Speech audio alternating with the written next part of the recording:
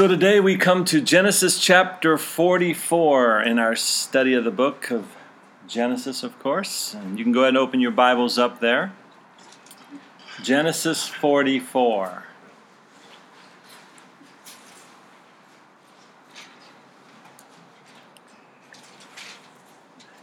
Of course, in recent weeks we've been studying about Joseph, and we've come to the point here in the story where all the brothers of Joseph have now been in his presence in Egypt and have all bowed before him in the fulfillment of one of his dreams.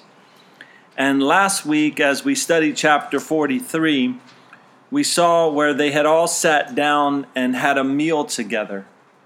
But Joseph, up until this point, still has not revealed to his brothers who he really is. This morning in chapter 44, we'll see where the brothers are about to get back on the road again and go back to their father with the food and the supplies that they had come to Egypt to get. And we'll see that Joseph once again is going to supply them with all the things they need in abundance. But in verse 1 here of chapter 44, it says of Joseph that he commanded the steward of his house, saying, "Fill the men's sacks with food, as much as they can carry, and put each man's money in the mouth of his sack. Also put my cup, the silver cup, in the mouth of the sack of the youngest, and his grain money." So he did according to the word that Joseph had spoken. So now we see here that Joseph has some kind of a plan up his sleeve. Keep in mind that God has given Joseph great wisdom in the land of Egypt. We've studied the story of Joseph thus far. We know how he got there and what happened to him while he was there, but we also have seen that God has given him great wisdom there. The Lord God has been working mightily in and through the life of Joseph now for somewhere around 24 years here in Egypt. Also keep in mind that all we are reading about in this story and in the whole book of Genesis for that matter has great impact on a people group that will be the chosen people of God, a people group that will eventually become a nation that will ultimately be scattered and then ultimately brought back again. So God's hand is upon all of this that we're reading. And here we see that Joseph is about to make it so that this family, his family, is not going to go away from his presence for good. You'll see as we go along what's taking place here, but he really doesn't want this to be the last time he sees them. They will be back again, though they do not yet know it. And verse 3 says, "As soon as the morning dawned, the men were sent away, they and their donkeys. When they had gone out of the city and were not yet far off, Joseph said to his steward, 'Get up, follow the men, and when you overtake them, say to them, why have you repaid evil for good? Is not this the one from which my Lord drinks?'" He's speaking of the cup, right? That he planted, right? "Is not this the one from which my Lord drinks and with which he indeed practices divination? You have done evil in doing so, or in so doing." So he overtook them and spoke to them these same words. Okay, so if you fill in the blanks here, Joseph had planted this cup, his special silver cup, in the sack of one of the men, one of these brothers, right? And this cup is no ordinary cup for Joseph. It has some special meaning to him. Now, divination is defined as the practice of seeking knowledge of the future or of the unknown through supernatural means. Okay, so that's what divination is. But you see, what I automatically think of here is the fact that when Joseph interpreted the dreams of the butler and the baker back in chapter 40, he foretold their future, if you remember, with those interpretations. But he didn't need a silver cup, right? He didn't need the divination cup to do this. Instead, he just gave glory to God for revealing the dream to him. Then we saw in chapter 41, as he interpreted the dreams of Pharaoh, He also foretold the future in doing that, and he gave glory to the Lord God. But again, we're not told in Scripture that he needed a silver cup, this silver cup for all of this. So maybe this cup just sat on a mantle someplace in the house of Joseph, and maybe it was given to him by Pharaoh in his position of power. Again, we're really not told, so we really don't know. It just seems kind of strange that Joseph would have any need for this cup, because we know that his gift was from God. And we know that God's hand has been upon his life through all of this. But another thing to consider when we wonder if Joseph did use this cup for divination is the fact that it wasn't until the law came along that God would forbid the practice of divination. If you want to read about it, it's in Deuteronomy chapter 18 where God forbade that process, right? But one thing we know for sure today is that God doesn't work through objects, right? He doesn't work through idols, through silver cups and such. God works today in and through the hearts of men and women that are submitted to him. And I think that if this cup were really all that important to Joseph, then I don't think he would just have carelessly used it as a prop like we see him doing here. And that is indeed what this cup was used for here. It was just a prop, right? We will see that this is just a way to get his brothers back into his presence again, and to try and see if somehow he could get his whole family in Egypt, including his father. But there's more to this plan than meets the eye right now. So let's read on, verse 7. And they said to him, now this is the brothers speaking to the steward of Joseph. They say, why does my Lord say these words? Far be it from us that your servants should do such a thing.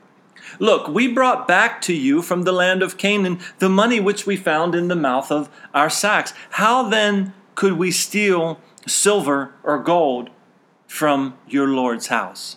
With whomever your servants it is found, let him die, and we also will be my Lord's slaves. So the brothers here are immediately pleading their case.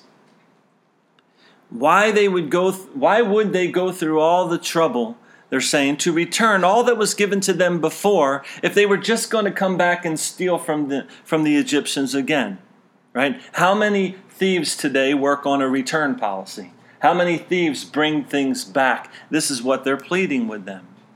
But there's something else that we see here. And that is that time and time again, these brothers seem to speak in a rash manner, not really giving much thought to what they say or do. All you have to do is go back through some of the chapters we've studied regarding these men, and you'll see certain behavior patterns repeated in them time and time again. But in their defense, in this situation, they had every right to be confident about each other's integrity in this matter. Maybe they really knew that none of them would do such a thing, and that's why they spoke in this manner. But the steward, the servant of Joseph here, answers them. And he says in verse 10, and he said, now also let it be according to your words. He with whom it is found shall be my slave, and you shall be blameless. Now, you can take note here of the fact that that's a little bit different. There's a little difference between what the brothers said and what the steward said.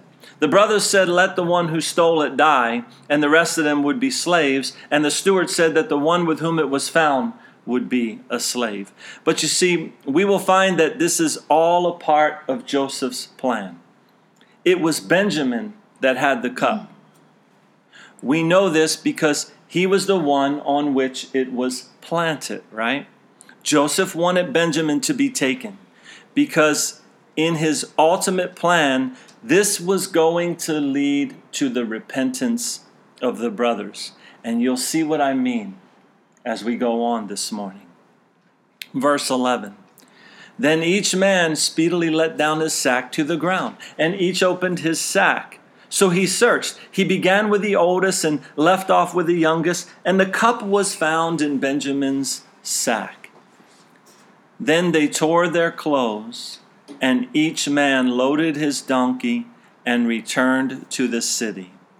Now, we don't want to too quickly gloss over what just happened here, especially the tearing of the clothes part.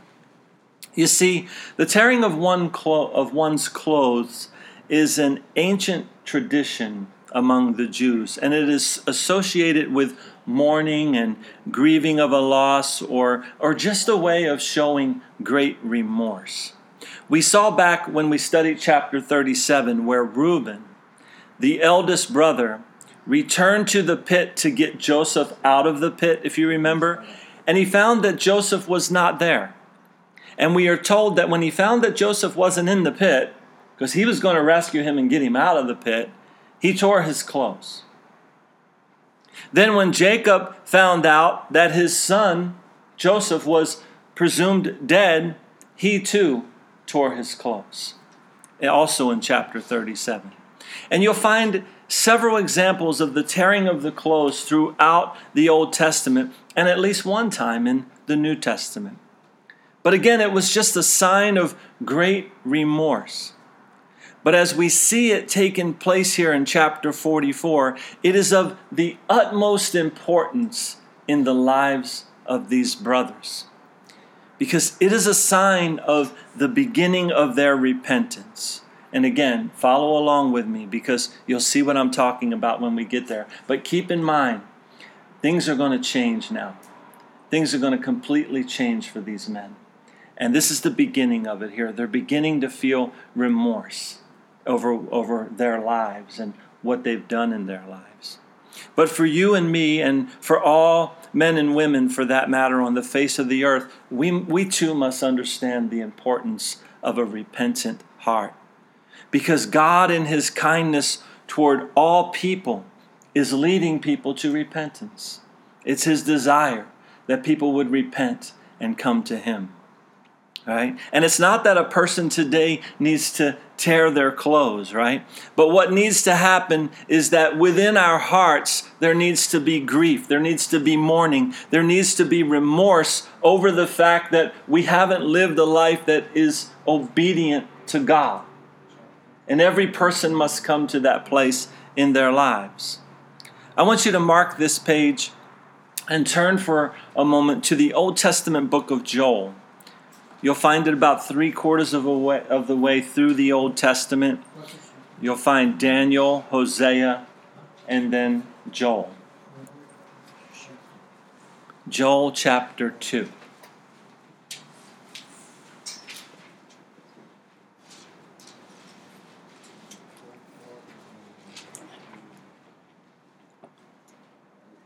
Again, about 3/4 of the way through the Old Testament. Goes Daniel, Hosea, then Joel. Joel chapter 2. If you hit Amos or Obadiah, you've gone too far.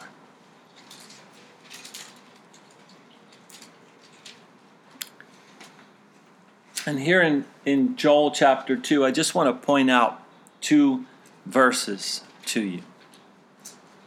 So let's look down and start reading in verse 12. Joel chapter 2, verse 12.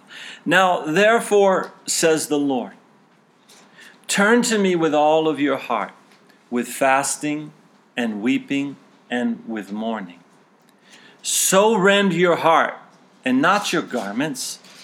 Return to the Lord your God, for he is gracious and merciful, slow to anger, and of great kindness, and he relents from doing harm. So you see, today we are to rend our hearts and not our garments. Repentance is an internal thing, and it is what God desires of us. And after it happens internally, it then is seen externally. The old person that we used to be is no longer. This is what happens to a person that comes to Christ and is born again. The old things pass away. All things have become new. But it starts with repentance. You see there in verse 12 that there is an outward expression of repentance. Fasting and weeping and mourning. There's a great impact, right? A person that is truly repentant has been greatly impacted by what's taking place on the inside of them. True repentance is indeed a matter of the heart, but its effects, the effects of repentance, is clearly seen in a person's life because they change and all things become new and they begin to walk in a different way. But it's not about the tearing of the clothes. It's about the tearing of the heart, the submitting of the heart, the remorsefulness in your heart that says, I've not been a follower of God. I've not been obedient to God in the way that I should be. So as we flip back to Genesis chapter 44, I guess the question would be were these men, these brothers of Joseph, were they truly repentant? Or were they the same old scoundrels that they used to be? Remember, I pointed out to you last week that Joseph seemed to be testing the elder brothers when he gave a much larger portion of food to Benjamin as they sat down to lunch together. Do you remember that? He gave extra portions to Benjamin. And maybe Joseph was wondering if they were going to be envious of their little brother Benjamin as they were envious of him when he was younger. If you remember, that's how they ended up throwing Joseph into the pit in the first place. It all started with their envy. And now, here in chapter 44, they will be tested again to see what kind of men they really are. Are they repentant? Did the tearing of their clothes here really mean anything deep down in their hearts? Will they change? Verse 14, so Judah and his brothers came to Joseph's house, and he was still there. And they fell before him on the ground. So it says that Joseph was still there in the house, and that kind of jumps out to me for some reason as I studied this as an important thing, because he was just waiting for them to return to him. And I can't help but to equate this to how our Lord God is just waiting patiently for people to come to him, to rend their hearts, to repent, and to turn their lives to him. Many people wonder if the Lord is truly going to return and come back to the earth again as he said he would. And if so, then why is the Lord taking so long to do that? But the answer we know is found in the pages of Scripture in 2 Peter 3:9. It says, the Lord is not slack concerning his promise, as some count slackness, but he is long-suffering toward us, not willing that any should perish, but that all should come to repentance. So the Lord is just patiently waiting that people would turn and come to repentance. That's why he's long-suffering. That's why he's, holding back on his return right now. He sits in his house waiting for many people to repent as will repent. And here Joseph is sitting and just waiting for their return. Okay? And now the brothers are back in front of Joseph once again. And verse 15 says, and Joseph said to them, what deed is this you have done? Did you not know that such a man as I can certainly practice divination? So Joseph is keeping up the facade here, right? He's still not revealing himself to them. And in his act to them here, he's saying, come on, don't you know that I have the power to know these kind of things? I know when something's missing. I know what's going on. Do you really think that you would get away with this kind of thievery? Don't you know that I can see what others cannot see? Is what Joseph is pointing out here. But in reality, this is all just a setup. All of this is just a setup. It's something that's part of a grander plan. But this is where the story, to me, takes a powerful turn. Verse 16. Then Judah said, what shall we say to my Lord? What shall we speak? Or how shall we clear ourselves? God has found out the iniquity of your servants. Here we are, my Lord's slaves, both we and he also with whom the cup was found. Now to me, there's so much power in what's happening here. Because the truth is, they didn't steal the cup. They didn't do what they're being accused of here. Joseph knows it. He knows this whole thing is a setup.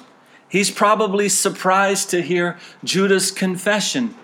Why isn't Judah screaming out his innocence? Why is he not pleading for Joseph to just find out the truth about this silver cup? They didn't steal it. But you know what? Judah knows in his heart that they are not innocent men.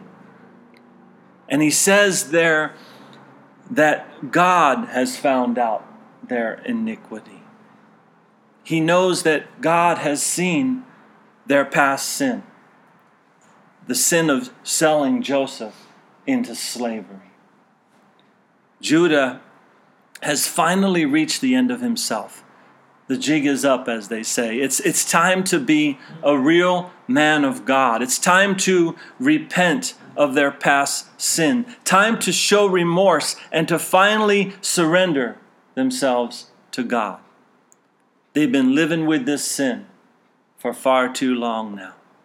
Jesus said in Luke 8:17 that nothing is secret that will not be revealed, nor is anything hidden that will not be made known and come to light. Hebrews 4:13 says, all things are naked and open to the eyes of him to whom we must give account. And Judah's heart has finally come to the right place. This is not the same Judah that sold Joseph in chapter 37, the Judah we're seeing right now. Okay, this is not the same Judah that lived in immorality in chapter 38. This is a repentant Judah. And Joseph responds to him here in verse 17. But he said, far be it from me that I should do so. The man in whose hand the cup was found, he shall be my slave. And as for you, go up in peace to your father. Now, pause right there again for a moment, because it's kind of interesting that Joseph tells Judah to go up in peace to your father. In other words, go back home, Judah. No worries. Go back to your normal life, Judah. I'm going to keep Benjamin here as a slave. Because you see, that's exactly what Judah did after he sold Joseph into slavery. He could care less back then. He went on living the way he wanted to live for 24 years. He knew Joseph was really not torn apart by an animal, as they had fabricated the story to their father. In the last 24 years or so, he hasn't stopped to think that, well, maybe Joseph is still alive, and maybe I should go try and find him. Maybe I should rescue him. Right? But none of this crossed Judah's selfish mind in all of this time. And Joseph says to him, don't worry about it, bro. Just go live. Go do what you always do. Go live in peace. Go back to your life. Right? Do what you once did before, because Joseph knew, obviously. But again, this is not the same Judah. Verse 18, then Judah came near to him and said, "O my Lord, please let your servant speak a word in my Lord's hearing, and do not let your anger burn against your servant, for you are even like Pharaoh." So Judah understands here Joseph's position of authority, and he reverences this position. Judah says in verse 19, "My Lord asked his servants, saying, 'Have you a father or a brother?' And we said to my Lord, 'We have a father, an old man, and a child of his old age who is young. His brother is dead, and he alone is left of his mother's children, and his father loves him.'" So Judah here reiterates a little bit of the family structure to Joseph. He's trying to point out to Joseph that Benjamin is of great importance to his father. He is the only child left from his mother Rachel. Or at least Judah thinks that is the case anyway, because of course Joseph is Benjamin's full brother. Joseph was a child of Rachel. And Benjamin is especially special to Jacob, their father, because Rachel, the woman that Jacob loved, do you remember that? the woman Jacob loved time and time again. We talked about how Jacob loved Rachel. Well, the woman that Jacob loved, Rachel, gave up her life giving birth to Benjamin. Rachel was of great worth to Jacob. You can remember the story we studied about their love. Jacob worked long and hard because he loved Rachel. And in the book of Ruth, chapter 4 and verse 11, it speaks of both Rachel and Leah. And it calls them the two who built the house of Israel. That's what Ruth 4:11 says. These two mothers, these two moms, were credited with building the house of Israel. So, since today is Mother's Day, let me take this opportunity to exhort you all in regards to the blessing, the importance of mothers. You see, we all know, if we have any maturity about us at all, that mothers lay down so much. They sacrifice so much. They give so much for the sake of their children. And when you have someone in your life that cares for your well-being, a mother that does all that she can to make a home, a mother that sees to it that you eat and that you drink and that it's well with you when you are sick, and she longs in her heart that all the days of your life on this earth would be good days. How can we live without honoring this type of person? She didn't cast you aside. She didn't give you up. She didn't abort you, right? Instead, she kept you with her, and she took care of your every need. And our mothers will not be with us always. So I exhort you to redeem the time, right? Make the most of it. Honor your mother, not just one day, but many days a year. Don't push her out of your life. Hold her near and dear in your heart. Eve was called the mother of all living. Rachel and Leah, again, I quoted to you from Ruth chapter 4, verse 11, they're credited with building all the house of Israel. Your mother, the one that has stayed by your side and has given all to care for you, right? She's important, to say the least. She deserves honor.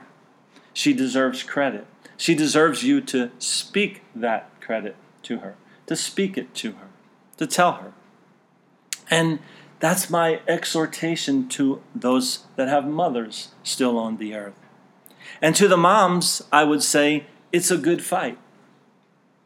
Don't give up. Don't grow weary in well-doing. Your role on this earth is a tremendous blessing. You may not feel that what you sow is what you reap, right? That all that you invest gives you very much return at all. But just know that God has created you to be very, very special here on this earth. Again, two great examples. Eve, the mother of all living, and three great examples, really. Rachel and Leah, credited with building the whole house of Israel, going down in the pages of Scripture for their importance, right? Because the seeds that you sow will one day cause love to grow. The seeds that you sow will one day come to fruition as a mother. So God bless all you mothers, and happy Mother's Day. And as we get back to our story here, Judah now understands the importance of family, doesn't he? He realized that love matters, and love matters more than his own selfishness. He realizes that his father loves Benjamin so much. This is the only son left of his mother, Rachel. So he thinks as he tells this story to Joseph. But he's pleading with Joseph on behalf of his family.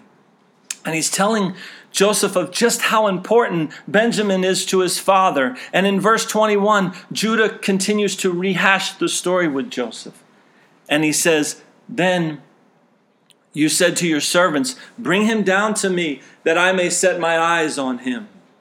And we said to my Lord, 'The lad cannot leave his father, for if he should leave his father would die.'" So do you see this change in the life of Judah here? Again, in times past, he was a man that could care less about his father grieving the loss of his son. He just went on to live his life the way he wanted to after that. I think if you remember back when we read that story, after they had sold Joseph into slavery, they just went and sat down and had a meal. It was like no big deal to them. That was the man that Joseph was. But we're now seeing God working in his heart. God is touching him in such a way that he finally sees his own iniquity. In chapter 43, he told his father, Jacob, that he would stand in Benjamin's place if it came down to it, that he would take care of Benjamin no matter what. And in chapter 44, he's doing exactly what he said he would do. He's now stepping up to the plate. And he continues to plead with Joseph here. In verse 23, but you said to your servants, unless your youngest brother comes down with you, you shall see my face no more. So it was when we went up to your servant, my father, that we told him the words of my Lord. And our father said, go back and buy us a little food. But we said, we cannot go down. If our youngest brother is with us, then we will go down. For we may not see the man's face unless our youngest brother is with us. Then your servant, my father, said to us, you know that my wife bore me 2 sons, and the one went out from me, and I said, surely he is torn to pieces, and I have not seen him since. But if you take this one also from me, and calamity befalls him, you shall bring down my gray hair with sorrow to the grave. Okay, stop right there and put yourself now in Joseph's shoes. Or his sandals, whatever he wore, right? Because he's just hearing something for the first time right now. Joseph is right now hearing something he didn't know. He didn't know that after he was sold into slavery, that his brothers told his father that he was torn into pieces by some animal. So Joseph is kind of getting filled in on some details pertaining to his own life here that he didn't know.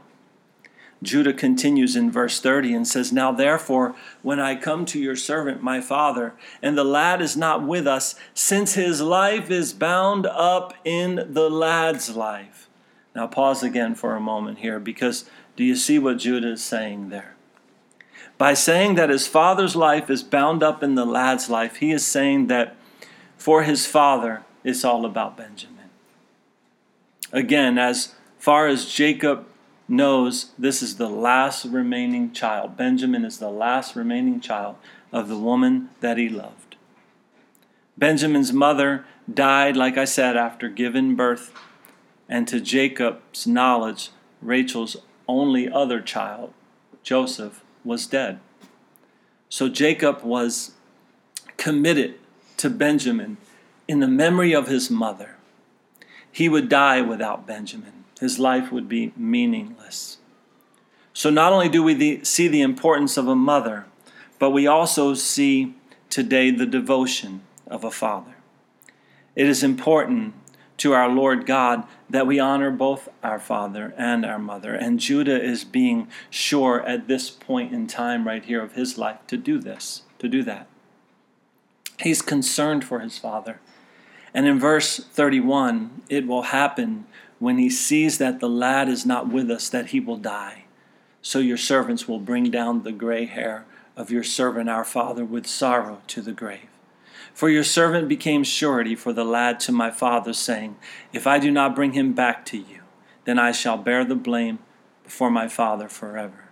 Now therefore, please let your servant remain instead of the lad as a slave to my Lord. And let the lad go up with his brothers. For how shall I go up to my father if the lad is not with me, lest perhaps I see the evil that would come upon my father? So Judah couldn't bear to think of that happening. Because he's a repentant man now. He's a changed heart, and he's standing up and he's realizing that he has sinned in his life. And that God knows he has sinned. Remember, the stealing of the silver cup was not the issue here, for they were all innocent of that. But Judah is standing up on behalf of all his brethren, putting the blame on himself for the sin they committed. He's repentant. He now finally understands the things that are important and the things that are not. He once was self-centered and immoral, couldn't care less how he got what he wanted, just as long as he got what he wanted, right?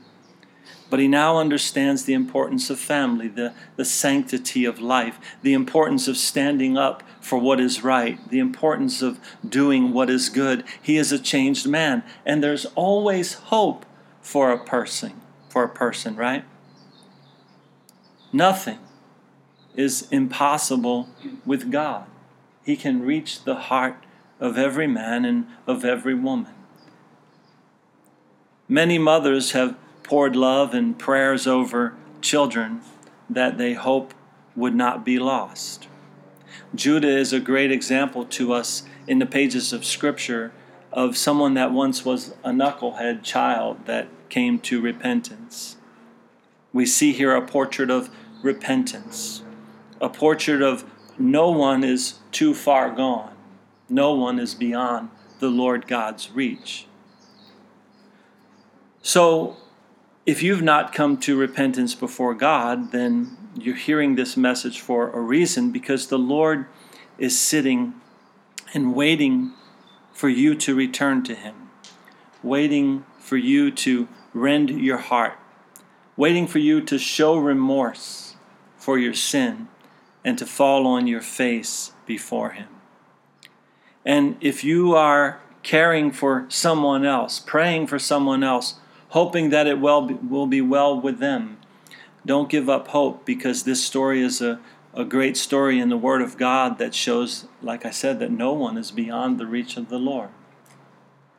Keep fighting the fight of faith. And I put that out to the moms out there that have that heart for their children that maybe are wayward, right? Keep praying, keep holding on to hope, because the cause is worth fighting for.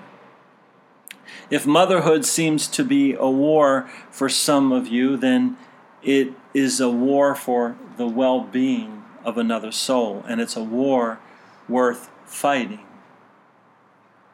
And again, I'll close by saying, for those of you that still have a mother on this planet, honor her, not just today, but honor her every day and in every way. It's just a great honor and privilege to have a mom on this earth that cares for you. But we've seen some different things here today. We've seen a repentant man in Judah, someone that, again, you might have to go back and maybe read chapter 38 and see the direction that Judah took in his life. You can read chapter 37 again and see what he did, of course, to Joseph. But next week, we're going to see where Joseph is going to reveal himself. It's kind of good just to read right now on into chapter 5. But I'm going to go ahead and pause here for today, and we'll pick up chapter 5 next week. But let's pray. Heavenly Father, again we thank you for your love. God, thank you that you are long-suffering, that you are merciful, that you look upon the people of this earth with great mercy and great love. You love this world so much that you gave your only begotten Son for this world, that we would have the opportunity to repent and to come back to you, to come into a relationship with our Creator, our Father God.